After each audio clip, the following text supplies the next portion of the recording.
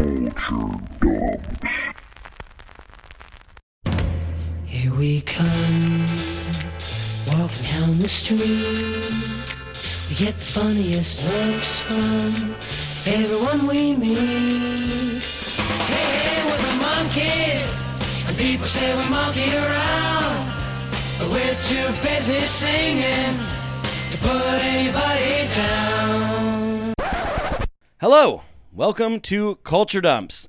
I'm Ryan Lichten, and today I'm joined by one of our regular guests on the show, Adam Papagan. Hey, Ryan. Hello.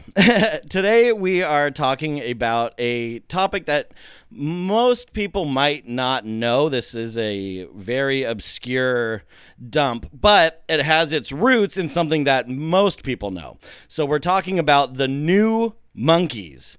This is a 1986 revamp, 87, I believe, revamped re-release of the classic, sitcom slash, how would you describe the Monkees, like, as a band? Like, because it's a formula, like, they were thrown together. It's not an organic thing. Well, it's both. The Monkees are really interesting because it's TV. If they didn't have the platform of television and being in LA with the music scene and stuff, the music may or may not have been successful. So it's both. It's both TV and music. It's really actually a unique thing. There aren't really any other bands I can think of that are exactly the same. There are bands that have come since the Monkees, like Gwar or the Aquabats, or I would even say Kiss for that matter, who use characters and use theatrics in their act, but it always starts with the music. The Monkees started it as a television show. Yeah. So they're interesting. So it's both. It's acting and it's music together. Right. So it's like there's this non-organic formation of this very successful band that has its roots being a television show. And so in order to celebrate that 20 years after that formation, they decide to do it again. So now you have a copy of a non-organic formulated band, and it really nothing comes out in the wash. It's terrible. The New Monkees. Which, by the way, if it was so easy to just make a band and have it be on TV and sell 1 million records, every band would be like this. They took out the magic element of it, so it was just back to being a bad idea. Right, and which kind of makes the Monkees in their own sense a culture dump, but they were so successful and like I don't know, they're kind of part of the American lexicon, especially during the 1960s. So I really can't put them in that. But the New Monkees, 100%. So unfortunately, they're dragging their predecessors down with them. Everything's going down with the New Monkees ship here. But why is it a dump? I guess it's because it's taking something that was already a relatively short-lived made-for-TV project and revamping it for younger audiences that never asked for it.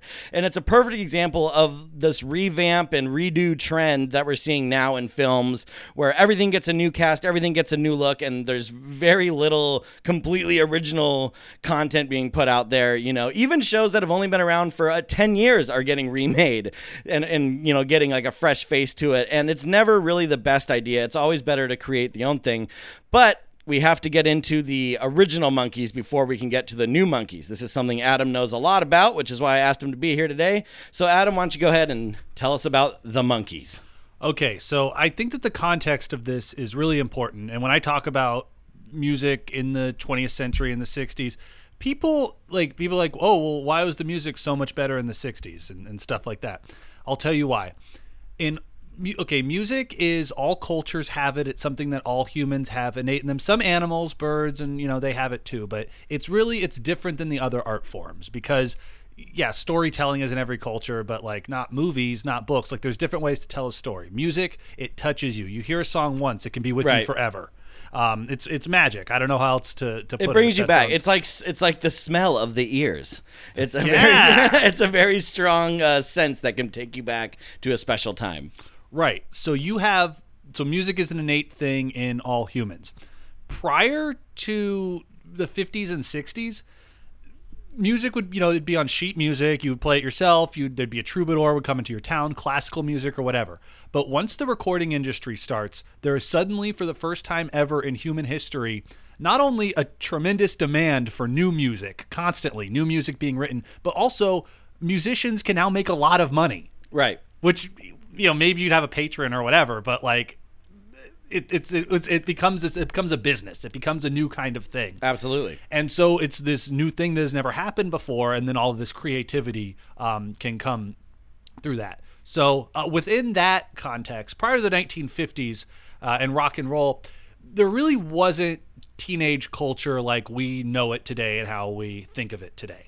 Enter Elvis Presley, Jerry Lee Lewis, Chuck Berry, all these great guys, the architects of rock and roll as they're known. Yeah. And it's wild music, it's multiracial, it's scaring parents, it's working kids up into a frenzy. In Hail Hail Rock and Roll, great movie if you haven't seen it, but Little Richard and Bo Diddley and Chuck Berry are all sitting around, and they're kind of complaining that they never got to be on American Bandstand, in front of everyone. And Little Richard was like, they couldn't put on a big greasy black man, and they all start laughing because it's like it was really shocking. Yeah, no, definitely. And when you say that there wasn't and any TV was new too at the same time. Yes, TV and rock and roll are jettisoning, which is when you start seeing kind of like the rise of why all famous people are good looking.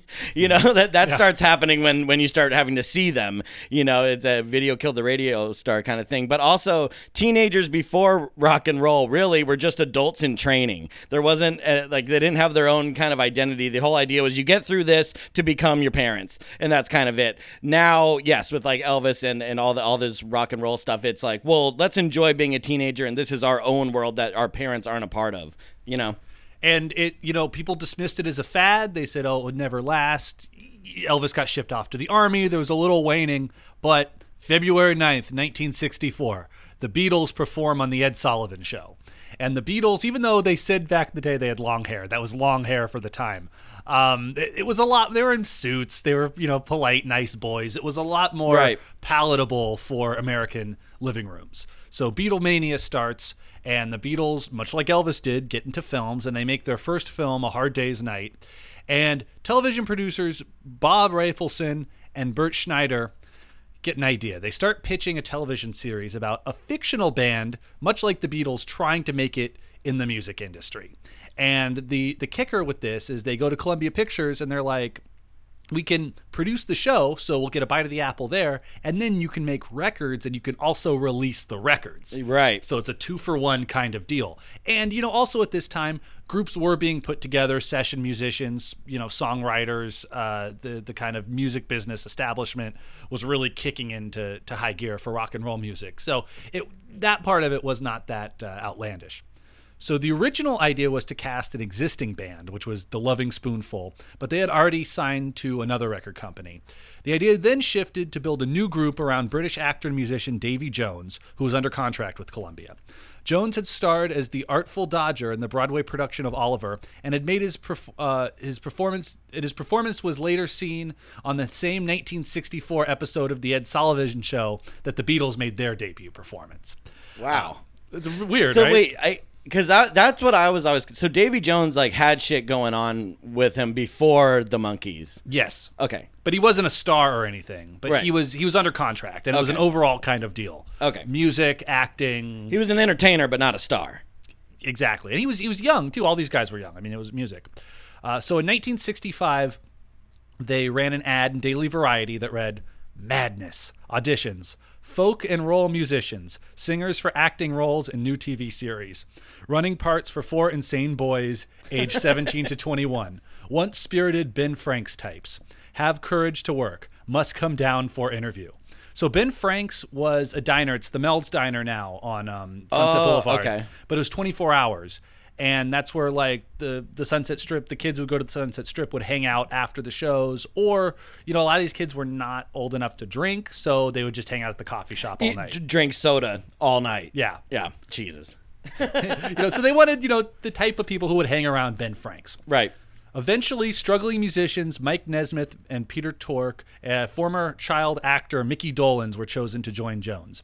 Despite their different backgrounds, all 4 had experience in both acting and music. The Monkees were born.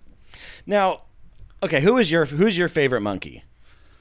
Davy. Davy? Yeah. Really? Yeah. Mickey. I'm Mickey. But the thing is, so the very first CD I ever owned in life was the soundtrack to the film Good Burger. But the very second CD I owned in my life was the Monkees' Greatest Hits, because they would play it on Nick at Night and I would watch that shit and I thought they were like super cool. And I remember even trying to talk to like my babysitter at one point when I was like a little kid, like, oh, you checking out that new Monkees album? Because they're like trying to like be cool. And he's just like, no. like you 9-year-old, like why do you even care? But the Monkees kind of have this thing where it's like boy bands, right? Where, you know, the girls would all pick like, oh, I like Justin the most, I like Lance, whatever. The Monkees, you know, just like the Beatles had that, and it's almost like a Sex and the City thing where in my opinion Mickey would be Carrie, Davey would be Samantha, Peter is definitely Miranda, and Mike is 100% Charlotte. He's more of the quiet reserve type. So just think of it in those terms. I find that if I think of things in terms of Sex and the City,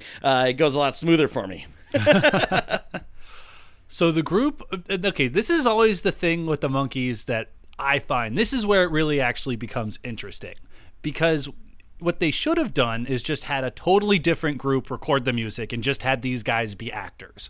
But for whatever reason, they wanted real musicians who want a say in what's happening, and they let them record the vocals on the songs so they can now not be replaced because they're the stars and people start associating just shooting with them. themselves in the foot. Yeah, so right off the top. But the group initially had limited involvement in their music. The songwriting team Boyce and Hart were chosen to pen songs for the group, and the top session musicians played on their recordings. The Monkees were allowed to contribute lead vocals, however. Columbia entered into a partnership with RCA to form Cole Gems, primarily to distribute Monkees records.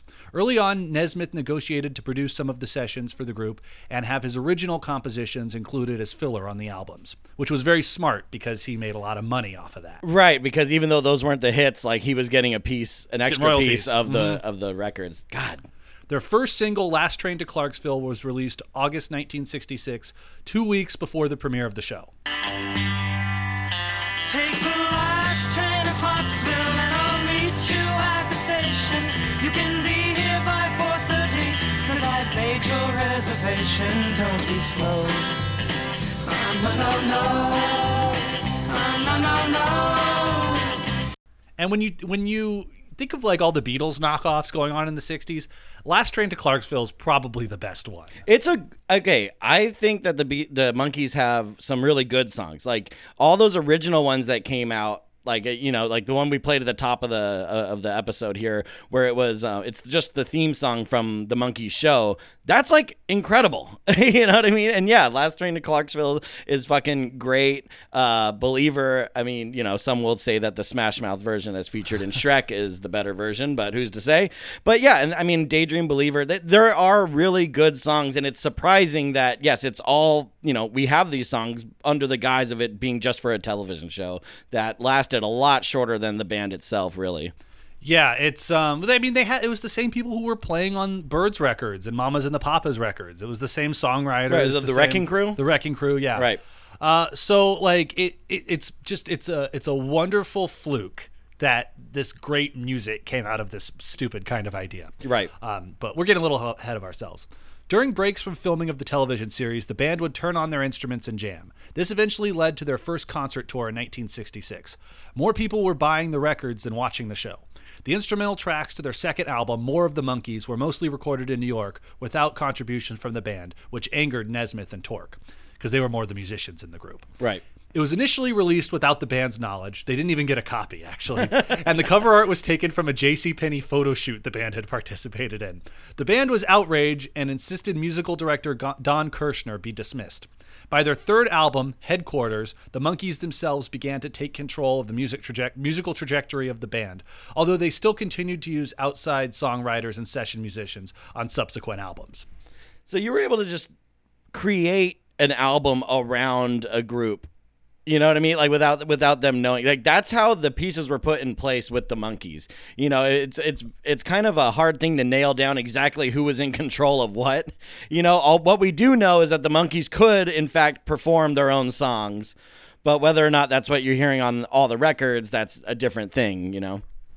Yeah, well, Headquarters didn't have any, I don't think had any singles from it, but it's a decent, I mean, their first 4 or 5 records are all pretty decent. And that one, Headquarters, they play all the instruments on it. Ah. So, not, you know, it's obviously better when they're doing a song written by Carole King, but the group. So after Headquarters and stuff like that, the group then became dissatisfied with the television series, which they viewed as monotonous and stale. They argued to change the format, which NBC had no interest in. After only 2 seasons, the Monkees was canceled. So several albums. How many albums now? Like 5 by this point? Four or five? Yeah. But only 2 seasons. So again, it's like it's this machine, and they were really, really counting on the show to push it through, and so they put all this money and they pump out all these albums, and now the show is over before even all their music has been released. So their next project, because now they get a bite of fame, and they're hanging out with the Beatles, and they're doing all the rock star stuff. Did the Monkees and the Beatles get along? According to Nez or Dolan, Mickey, one of them. John Lennon said, "I love the Monkees. I watch it every week." According to, okay, guys, whatever. Yeah. I think the Beatles were busy changing the world, but okay. Yeah. Well, great. I mean, John Lennon had a questionable taste. Whatever. That's all you're proving there, Mickey. So their next project was the surreal feature film Head, written and produced by Bob Rafelson and a then unknown Jack Nicholson. The film has been widely panned, but the soundtrack is considered one of the group's best albums. So I've actually been to, many years ago, I went to the 40th anniversary screening of Head at the Egyptian Theater, and Torque was there for sure, and Mickey was there for sure. I don't remember if Mike was, and they did a Q&A, and they showed some episodes of the show, and it was really good. And then I also went 10 years later to the 50th anniversary screening of Head, and I had to work. Of course you did. I had to work that night, but I rushed over to the theater, and I got there in time for the Q&A, and it was Nez and Mickey.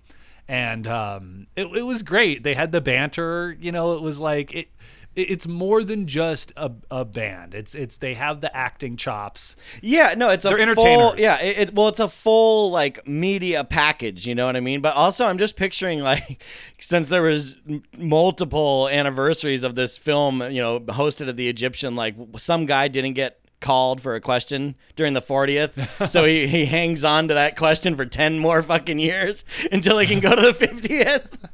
I mean, that was me. Yeah. So then after Head, another television special, 33 1/3 Revolutions per Monkey, was released. Oh my God. But it was the beginning of the end. Torque quit in 1969. Several lackluster albums were recorded with the remaining members, but by 1971, the Monkees were finished. The world wept. I mean, it's... They were big. No, that's the whole thing. That's why this part of this episode isn't necessarily the dump, because the Monkees are a huge part of American pop culture. And fear not, America, you really didn't have to wait that long. Yeah, exactly. Because the group went their separate ways for much of the 70s, but in 1986, Nickelodeon began rerunning the old Monkees television series, and Rhino Records started to reissue the albums. A whole new generation was introduced to the music of the Monkees. Since the 1980s, several reunions, specials, and albums featuring various iterations of the group have taken place, which continue to this day. So I've seen... for the 50th anniversary of the Monkees, it was the 3 surviving members. It was Torque and Nez and Dolenz. Right. And they had a big band. It was a really great show. And then there was the Mike and Mickey show, toured a few years later. Peter was ill. He's since passed on. Right. And then I've also seen Mickey Dolenz live once. And he does, and Mickey is the drummer. He is, but so another problem that they had is that Davey was the lead singer, and he was actually the best drummer in the group, but it looked weird having him behind the drums when they're filming the scenes. Because he's super short too. Yeah, so they had to learn instruments they maybe weren't that good at. But now they have a band behind them of not session, but hired guns. Yeah, I'm sure. So and just to keep in mind, folks, the Monkees to date have sold around 75 million albums. It's monumental. It's huge. So they are super, super big. So yes, 1986, it's the 20th anniversary. That's why they start rerunning the shows. It sparks enough attention and interest, I guess, to give us the new Monkees. So I'll tell you right now why this is never going to work. Go for it. 2 things. First of all, the old Monkees are still around. They're still doing concerts, and there was actually a really good reunion special, a made-for-TV movie that was sort of like an update. It is good. Daydream Believer, is that No, the one? not that one. That's a VH1 one. That's right? that's a made for TV biopic. No, there's one with all 4 of them in it that they actually all wrote together and worked on together, and it's updated. They're living in their house in Malibu, but it's like the 80s now, and like they're still trying to make it, and they have the Monkey Mobile, I think, and like, but it's a little more tongue in cheek and self-aware. Yeah. It's good though. It's really good. So the Monkees were still around. Exactly. And also the thing is that, like, to call it the New Monkees, like the Monkees, that's not they. I mean, of course, by this point they had become a real entity, but the whole idea was that it was a television show. It could have just been recast and just called The Monkees, and we would just know that this was you would just know it was the New Monkees. You know, you didn't have to call it the New Monkees, but they did. So in 1986, fans of the Monkees celebrated the 20th anniversary of the show's debut and the group's formation. Renewed interest led to a revamped version of the band and show with all new members, songs, storyline, and most importantly, aesthetic. Producer Steve Blauner, along with Brett Schneider and Bob Rafelson, had the idea to bring the Monkees back. The trio was responsible for the creation of the original concept of the Monkees, but they added Matthew Fassberg and Victor Fresco as supervising producers, and the journey began. This is the best part. So just like with the original Monkees, you know, the old Monkees, we'll call them. So we have the New Monkees and the old Monkees. We have the Monkees and we have the New Monkees. Yes, exactly. There was a nationwide search for talent and huge auditions. You know, the nationwide talent search that led to 5,000 auditions. And, you know, after months of exhausting work, the 4 New Monkees were found. Adam and I found this great video of these auditions in New York where this line is wrapped around for blocks, and it's every hopeful the big city had to offer from all over the country flying in. This is just like what the line of the New Monkees audition sounded like. I want to be a monkey because humans are full of crap. That's what I said. Hey, we're the Monkees, and we're not monkeying around. We were originally going to audition for the New Beatles, but we figured that the New Monkees is a more important group in the history of American music. I'm trying to break into show business, and I'm willing to do just about anything, including standing in line for 2.5 hours so far to do it. We're the next Monkees. We're the next Fab. It's classic showbiz stuff there. But they found 4 guys out of the 5,000. So the studio bigwigs hired Jared Chandler on guitar and vocals, Dino Kovas on drums and vocals, Marty Ross on bass and vocals, and Larry Saltis on lead guitar and vocals. You all have to sing in the Monkees. That's the thing. Everyone's got to sing. Who was the worst singer of the Monkees? Probably Mike, right? No, Peter? No, Mickey? Well, Mike wasn't Davey. Mike has a Texas drawl. Oh, that's right. So he is kind of a lower. You know, he kind of has a country background. Also, a lot of guys nowadays dress like Mike from the original Monkees with a little beanie and like they were selling that as merch, and by the time I made it to the table, it was sold out. I regret not getting the green beanie. It's iconic. Yeah, it's definitely iconic. So let's get into the background of the New Monkees. So Jared, he was a surfer with a reported strange accent, which was a product of growing up in Germany with a French mother and a Texan father. He had some prior acting experience. He appeared in the film In the Mood and, more importantly, Blood Diner. If you have not seen Blood Diner, you must. Even my dad was like, "Oh, Blood Diner rules." I was like, "What you?"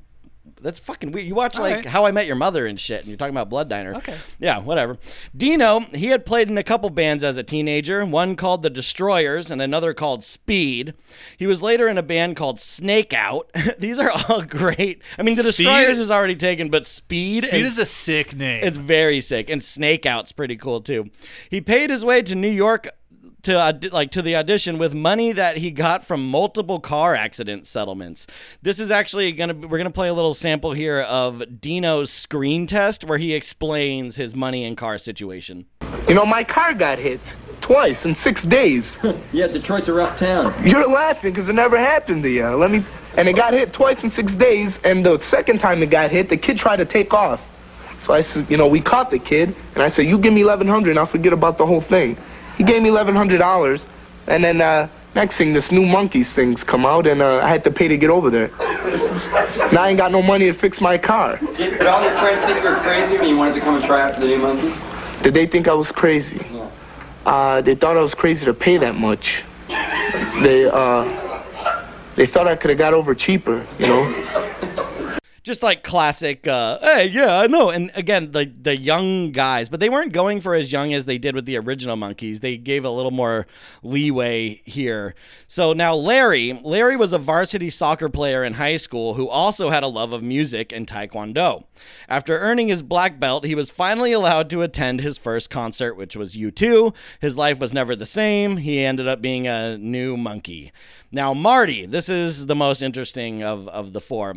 At age 28, he was the oldest new Monkee, and he grew up playing music. At age 9, he started the band The Insects. Like, that makes it sound like that went somewhere, but it was just like a neighborhood thing. The Insects, also a great band name. Eventually, he would go on to form Milwaukee's premier 1980s power pop group, The Wigs. You say, oh no, I say, where do I find you when you won't find me? You say, oh no, I say, what's up do when I took you to a bad wine and dine, but the bleed just to get my shit to shine. This happens in the town every time. The Wigs appeared in the film My Chauffeur and the Charles Bronson film Murphy's Law. Now, this is interesting. So later on in his career, long after New Monkees, not even that much longer after, Marty joined the legendary session players, the Wrecking Crew, who actually recorded some of the original Monkees stuff, along with virtually any other major musician from the 60s up until now. You know, it's a wild story. There's a great documentary on them that we will cover on our Patreon series, Docu-Dumps. But anyways, yeah, so he became that. He also, one of the people that he beat out for that part of Marty. I mean, they just went by their names. It's not like they had like character names, but one of the guys that he beat out went on to form the Blue Man Group. So that is interesting, though, that you mention it, is it's like they're playing fictionalized versions of themselves. Yeah. But the concept is already pre-prescribed. Yeah, it's like, oh, no, you are Marty, but Marty is how we say Marty is. Yeah, but You know? you still have your name. That was another problem with the original Monkees, just setting themselves up for this controversy, is like they own their own likeness and their name. You can't. It's not like the Archies where it's a cartoon band. Yeah, and you just put any old thing behind it. You know. Right? No. Yes. Exactly. It's not Gem. You know. It's real people with real names. And again, they weren't even casting characters. They were the characters. It's like, we want to cast you for being you. It's this really weird thing when you're trying to cast people that are just cool enough to be a rock star. It's a strange kind of a thing. So the New Monkees was actually just the working title of the show and was never intended to be the actual name of the show or the group, but unfortunately it stuck, much to the disgruntlement of everyone involved. Once the cast members found out that they were just going to be called the New Monkees, they were like, oh no. And it quickly trickled down to everyone working on the show. They're like, you're really going to call it the New Monkees? Like Menudo, right? The big, Mexican pop group, Ricky Martin was in. They're Puerto Rican, actually. Puerto Rican, were they? I thought they were from Mexico. Either way. He's Puerto Rican. I'm not a doctor. Knows, yeah. I'm no doctor here. But Menudo, they've been around for decades because they swap out members. And it's just like, this is the new Menudo, but you don't call it New Nudo, you just call it Menudo. And it's like with the New Monkees, so now it's like, it's definitely not the Monkees, and they're showing you that. And I think there was also some legal reasons for calling them that and not the actual just the Monkees, but we'll get to that. So the New Monkees not only had a modern sound suitable for the mid-'80s, but they also had a wild new look and set design. The original Monkees lived in a modest apartment, they held jobs, and portrayed a group living a relatively modest lifestyle. The New Monkees lived in a gigantic mansion, complete with an in-house diner along with a waitress, a butler, an I Love Lucy living room, a bowling alley, a desert, a room with zero gravity, a library, several rooms and hallways, all leading to wacky new adventures. And the entire house was powered by a sassy built-in robot named Helen. Now, Helen's backstory, she's always represented on the show as a giant screen and big lips. Think Rocky Horror Picture Show, but they turn it upside down to make it look a little more trippy. But So this is who is running the house of the New Monkeys. She was a military computer she was built for the Pentagon, and she escaped by transferring all of her data to an outside computer. That outside computer was the computer in the New Monkeys house. She also loves living with the band, but she can't sing, so she'll rap. And she's like sassy, like, oh no, you did it, like kind of stuff. And, way too much going on. There's so much going on. And the house, you can watch episodes of this on YouTube if you're signed up for our Patreon. I'll post as much of this as I can. It's Pee-wee's Playhouse. Pee-wee's Playhouse came out 1 year prior, because the New Monkeys debuted in 1987. Pee-wee's Playhouse was 1986. It's like they just virtually ripped off every aspect of the set design. And there was a lot of 80s shows like that, and it kind of even trickled into some 90s stuff like Bill Nye even. You know, there's like aspects of this, like everything's wacky. Claymation, everything moves, everything's bright, nothing matches. Every item in your house is a character. It's fucking bizarre. And it's definitely a far cry from the original Monkeys. Like their butler, Manford, he seems to be the only one who understands the Pee-wee Playhouse-esque house and has seemingly been there for decades. And the same goes for the waitress at their in-mansion diner. Her name's Rita. Like there's just people as furniture in this house. It's garbage. And there were a lot of shows like this. You're right. Beekman's World.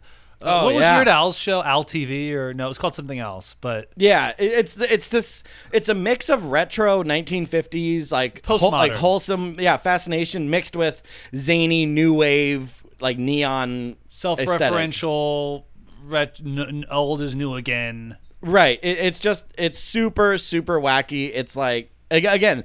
Definitely different than the original Monkeys. It's out of control. Which is also sort of a wacky show. Yeah. And you know, another point, the music of the Monkeys is great. The TV show, you know, it's cool that you can see music videos on network television on NBC every week, but the source material is garbage. It's this dumb show. So why do they think they're going to copy it worse and it's going to be better? I don't know. And honestly, how many people were rushing out to buy these 20th anniversary re-releases of these albums for them to want to put serious network money into this seemingly complex project? Because it's not just a TV show, you know, and it's not just hiring actors. It's hiring people that have authentic personalities that will translate into a popular band, but can also act and then can also play music so they can have them tour, record. It's like they're trying to make a master machine from ground zero. And there's just a lot going on with it. A lot of moving parts, a lot that can go wrong. Right. Which it did. And like the majority of like and we'll talk about the storylines a little bit, but I feel like one thing that the original Monkeys kind of had going for them is like every episode, I feel like there'd be a scene where like everyone's coming in and out of doors in like an apartment hallway, like chasing each other. And that's like the bulk of the New Monkeys show. So the New Monkeys made their television debut in September of 1987 and also released their first and only album shortly after. Episodes of the show follow a very generalized format of music, story, and music. Each episode was full of classic TV tropes and had a severely predictable outcome, which left viewers feeling as though their intelligence was insulted, which it was. Adam turned me on to this great website. What's that TV tropes website? TVtropes.com. TVtropes.com. There you go. And they have a list of all these tropes, and if you can search up like a show, and it will tell you what episodes have which tropes. And like this show has so many of them, and I also have some synopses of episodes. Like for instance, let's see. Oh, episode 1. A personal storm cloud follows Dino. It is raining, it is snowing, it is hailing, but only on him. So that's odd. And then this one's really good. All My Martys. When Marty takes a nap on the copy machine, numerous duplicate Martys are set loose in the mansion. These are all like, they're so exhausted by 1986. It's out of control. They get sucked into a TV in one, if you can imagine that, all except for one. Oh, in another one, who is it? Jared gets his mind switched with his dog. So, you know, so he's a dog for an episode, and the band has to figure out how to get that done. It's called a Freaky Friday switch. That's a classic trope. So the band's self-titled album was received fairly poorly. As with the original Monkeys, the intention was to use the show to sell albums and promote their songs, such as What I Want.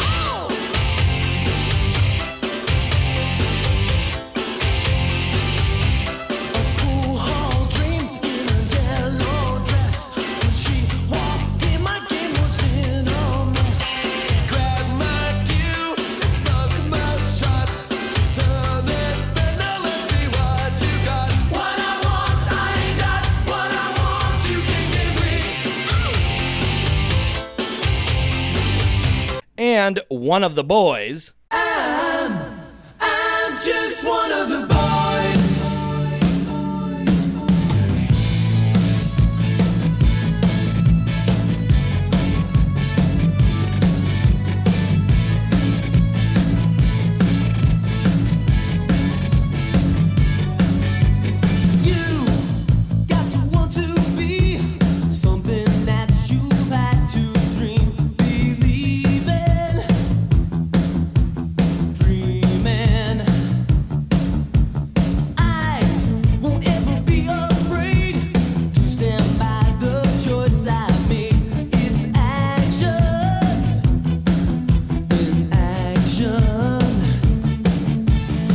But my personal favorite, and there's music videos for all of these. They really put in a lot of work for this thing just for it to go up in smoke. But this song, folks, is called Boy Inside the Man. So long, he's been away. So long, he's back again. When I took 17, we had passion, we had dreams. We fought the love we're fighting for. There's something holy, something more. When I turned 21, we were outside on the run. When I walked out with my girl,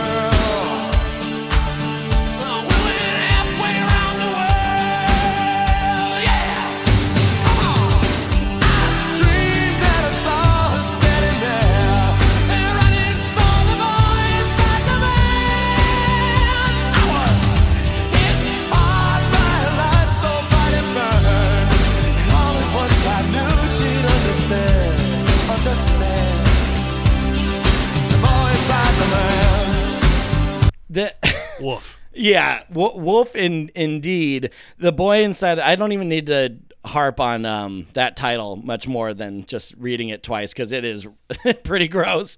But yeah, and it's just bad shit. It doesn't stand out at all. A lot of these songs are written by other people to be performed by these guys, which they did perform it and record it, but it's just not good stuff. And it's definitely not at the kind of music that they're making wasn't cutting edge for the time, whereas the original Monkees, their album sounded like this new phase of rock and roll. They kind of followed the British Invasion kind of like format, which was this new thing. The music that the new Monkees were making had been done for 5-6 years already. The late 80s, mid to late 80s was really a low point for rock and roll music. Yeah, it's completely cocaine on the mixing board, make everything sound as clean and as tight as possible. No roughness, no character. Let's uniform this shit. We're making this to be made into a music video for people to buy this record for this one song that they're getting the single for. It's really kind of drab, as you heard. So originally slated for 22 episodes, the show was pulled from the air after only 13 episodes aired, and the album did not have a single song reach the Billboard charts. To add insult to injury, the original Monkees filed a lawsuit against the producers, creators, and the group The New Monkees over the use of the name, but the case was eventually settled out of court. They probably just said, look, you don't really have anything to worry about. No one's going to remember the New Monkees. Your legacy is virtually untouched by this. They definitely didn't steal any record sales from you because no one fucking bought this shit. And they probably just dropped it. Or they used the remaining budget to pay off the original Monkees and then just, buy some nails to close the coffin on the New Monkees. Which, by the way, they had their own symbol that they were using for marketing. So when you watch the show, every intro and outro after a commercial break or going into one is this symbol, which it just looks like it would be the sign on a smoothie place in the 1980s. But there's also kind of a weird hate group thing going on with it. It has the Aryan Nation cross in there. And I don't know what kind of weird fucked up Illuminati shit's going on with the New Monkees, but thank God they're not around anymore. So the New Monkees, and now, basically, is what we're going to get into. Because, just like Adam said, the original Monkees, they continued on, and they would do these anniversary gigs and perform and even tour a little bit. The New Monkees are no different. So, the New Monkees Now, or the Now Monkees. Though the group did not reach the level of success their predecessors did, the legend of the New Monkeys lived on through the internet, and in 2007, they gathered for a meet and greet in Los Angeles to celebrate their 20th anniversary. Apparently, there was a lot of people there. Not like a real Monkeys thing, but there was enough people there, which is so surprising. If I had known, I would have gone. Well, me too. Ah, fuck. Yeah, you're right. God damn it. They later performed a reunion show in 2017 with all the original members. And eventually, they played a sold-out show in 2019 at Hollywood's Pig and Whistle alongside Mickey Dolenz. Which is like a 60 cap room. Yeah, I was about to say, selling out. Like, yeah. I've sold out places bigger than that. Yeah. Like, you know, it's and that's not anything to brag about. Yeah, the Pig and Whistle, and they're actually in some hot water now for their goth night that they threw for several years. Yeah, Cloak and Dagger. Check that news story out, folks. But yeah, it's a very short, you know, small place on a very touristy part of Hollywood Boulevard. But Mickey Dolenz was there alongside with them. So that's the whole thing. And it's funny too, because a lot of the info and videos that I saw of the New Monkeys, like what they were doing now, it was through like a podcast about pop culture shit. I think it was called Pizza Party or something like that.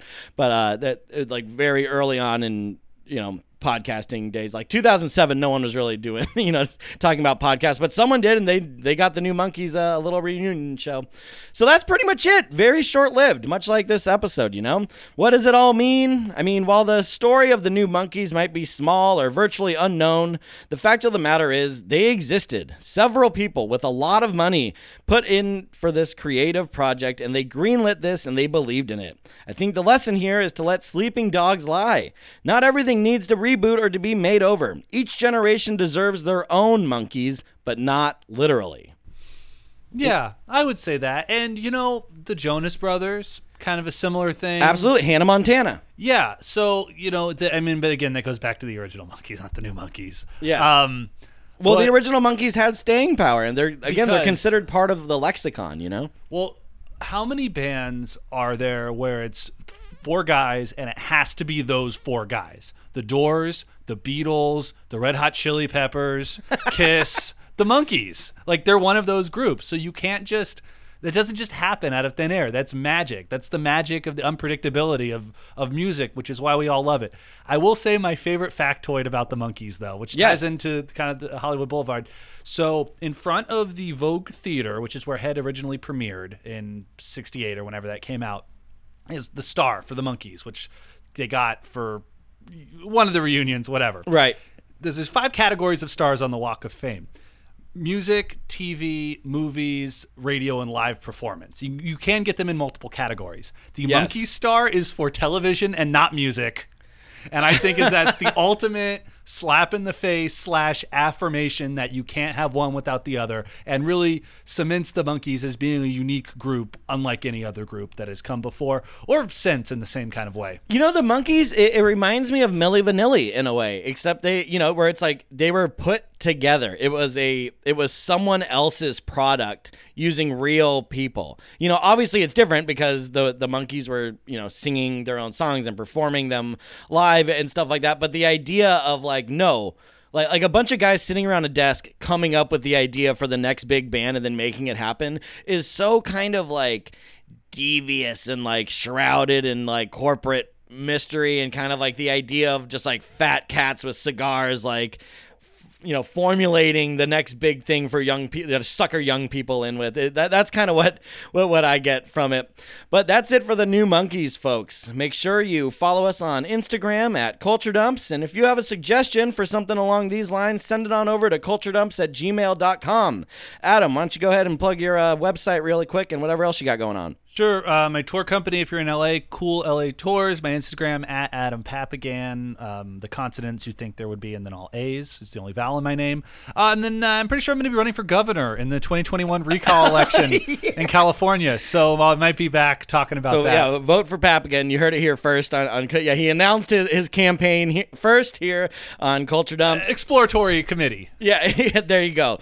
And for exclusive content, you know, you can always sign up for Culture Dumps at the patreon.com/Culture Dumps. I'm getting those mixed up from saying it so many times.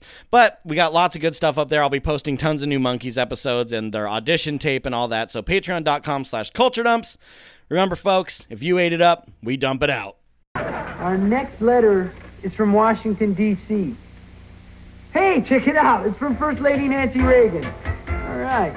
Dear New Monkees, I'm a big fan of the show, and I never miss an episode. I particularly adore Dino's cooking show. I fed his garden snail pate to the president, and he thought it was the best thing he'd ever tasted. Come on, Nancy, get to the point.